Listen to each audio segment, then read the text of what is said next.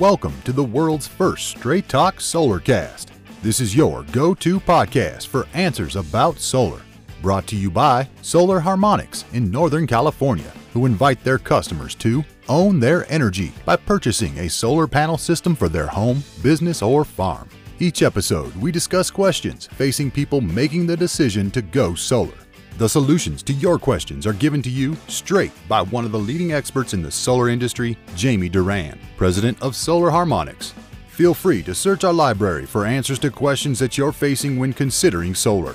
And now, here's Adam Duran, our host with the questions, and Jamie Duran, our solar expert with Straight Talk Solarcast. Hello, Jamie. Hello, Adam. How's it going today? Well, you were just complaining 2 seconds ago about how hot it is, and it's fall just started. I don't know what you're talking about. Yeah, 95 degrees. Welcome to fall. Yes, fall in Northern California. Yep. Yeah, very, very warm. Yes.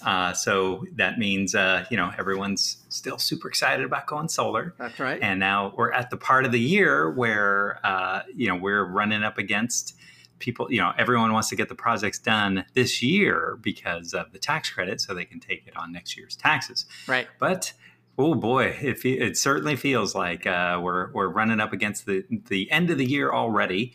And it's going to be a challenge to get all these projects done, which is a great problem to have. Yes. And I guess everyone has the built-in excuse, COVID. Oh, the permit offices. Yeah, it is interesting because for a while, these permit offices were saying, "Oh, we're making the move to online approval," right. And now several of them, including our little hometown here, everything's in person. And I'm like, do we have a COVID issue or do we not have a COVID issue? But yeah, everything has to be printed out on 11 by 14 paper and 2 copies and brought into the permit office, paying the fees, waiting in line. Or you can make an appointment, but yeah, it is. It's all physical, hard copy and everything. So, oh boy, yeah. Come on, what year is it? Jesus, same system as we had in the 70s. So, anywho, wow. I know Wow. it's like I guess, and it's funny. You do have to wear a mask when you go in to the offices, but yeah, that's kind of crazy. But yeah, there's a little bit of what I want to talk about today is that.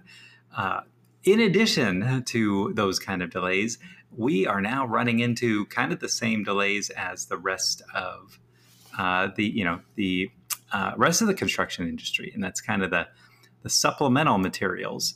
Okay. All of the racking, the transistors, the anything that has to do with electronics is running on short supply, and so. While the solar industry is booming, the raw materials business is not quite keeping up. And so it's, at some point, we do have to run out of steel and stuff like that. So it's getting longer and longer lead times to get this materials. Oh, wow.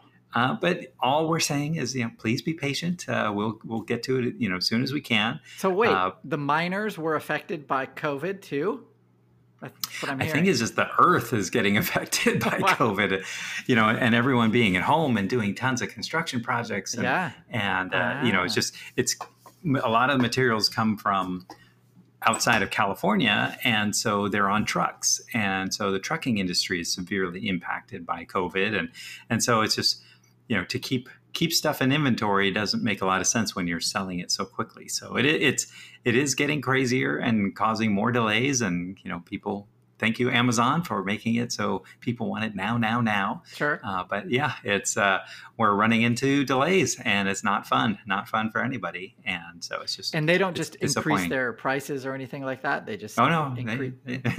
Prices increase too. Oh, my. Shipping costs are going way up. Right. But the crazy part, permit costs jumped up really quick. And but yeah, now it's now we're seeing raw materials. Wait a second. Wait, permit? Why would permit charges go up? It's not like, No competition. So if we could, oh my gosh, it's not a percentage of the project, right? It's a flat fee. It's the same work. No, same work, but they definitely, in Brentwood anyway, they definitely have gone up. And so the other fun part is that they can send you a bill after the project has been done for a couple months. So we just got one of those. $2,300 for a commercial project after the project's been finalized for 2 months. So. You're welcome. Yeah, but yeah, okay. I wanted to talk about something else too. It's one quick update. But now, a few podcasts ago, we talked about how the California Contractors Board had decided that the solar installer license, which in the last 12 months installed about 80% of all the solar installations in California, the contractor board decided that you can no longer install solar. You must use a licensed electrician. Well, that was party time for the electricians who overnight doubled their prices. So solar contractor license is worthless.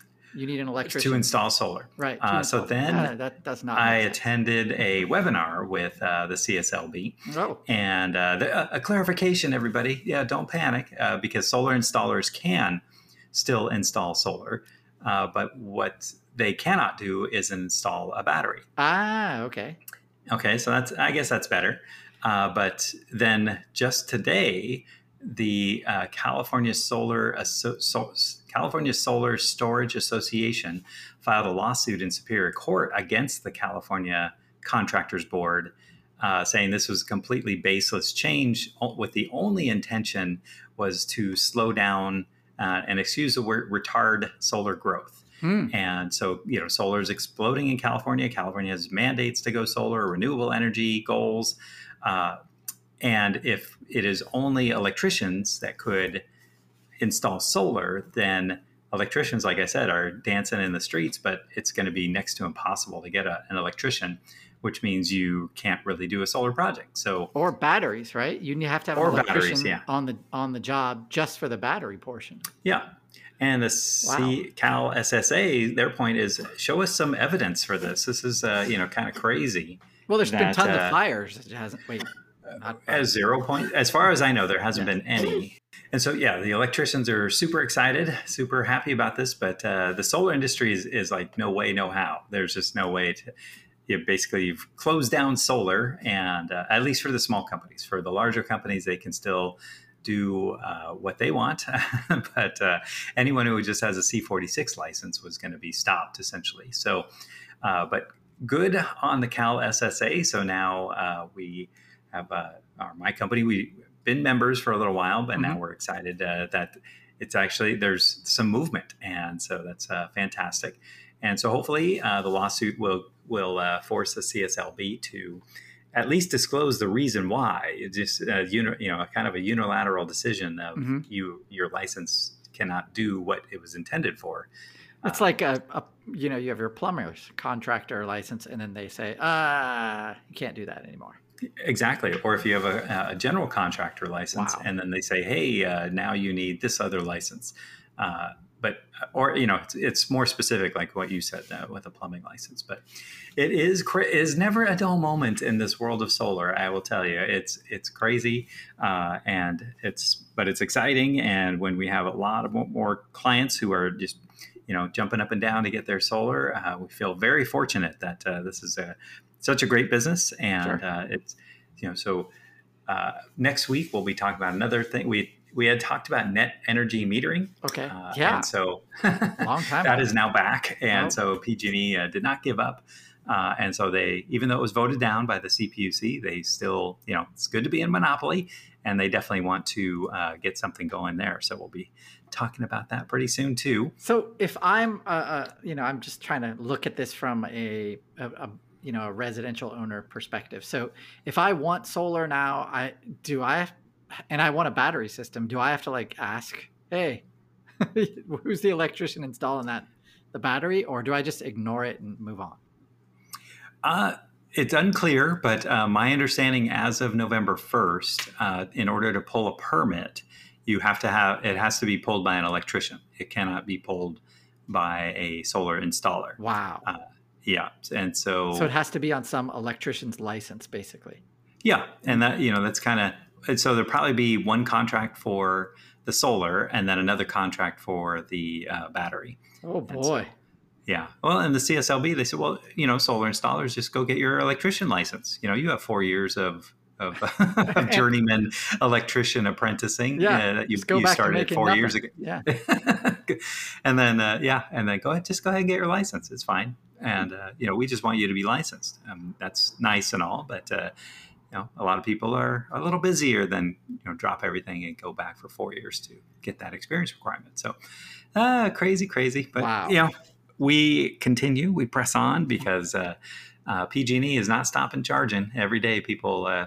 just last week they did power shutoffs like in Northern California. I read that. Yeah, we were affected. So we were out of, they shut down power right about 5 o'clock and turned it back on about 7:30. So I don't know why. It's just, we just got no reason why. It's just flex alert.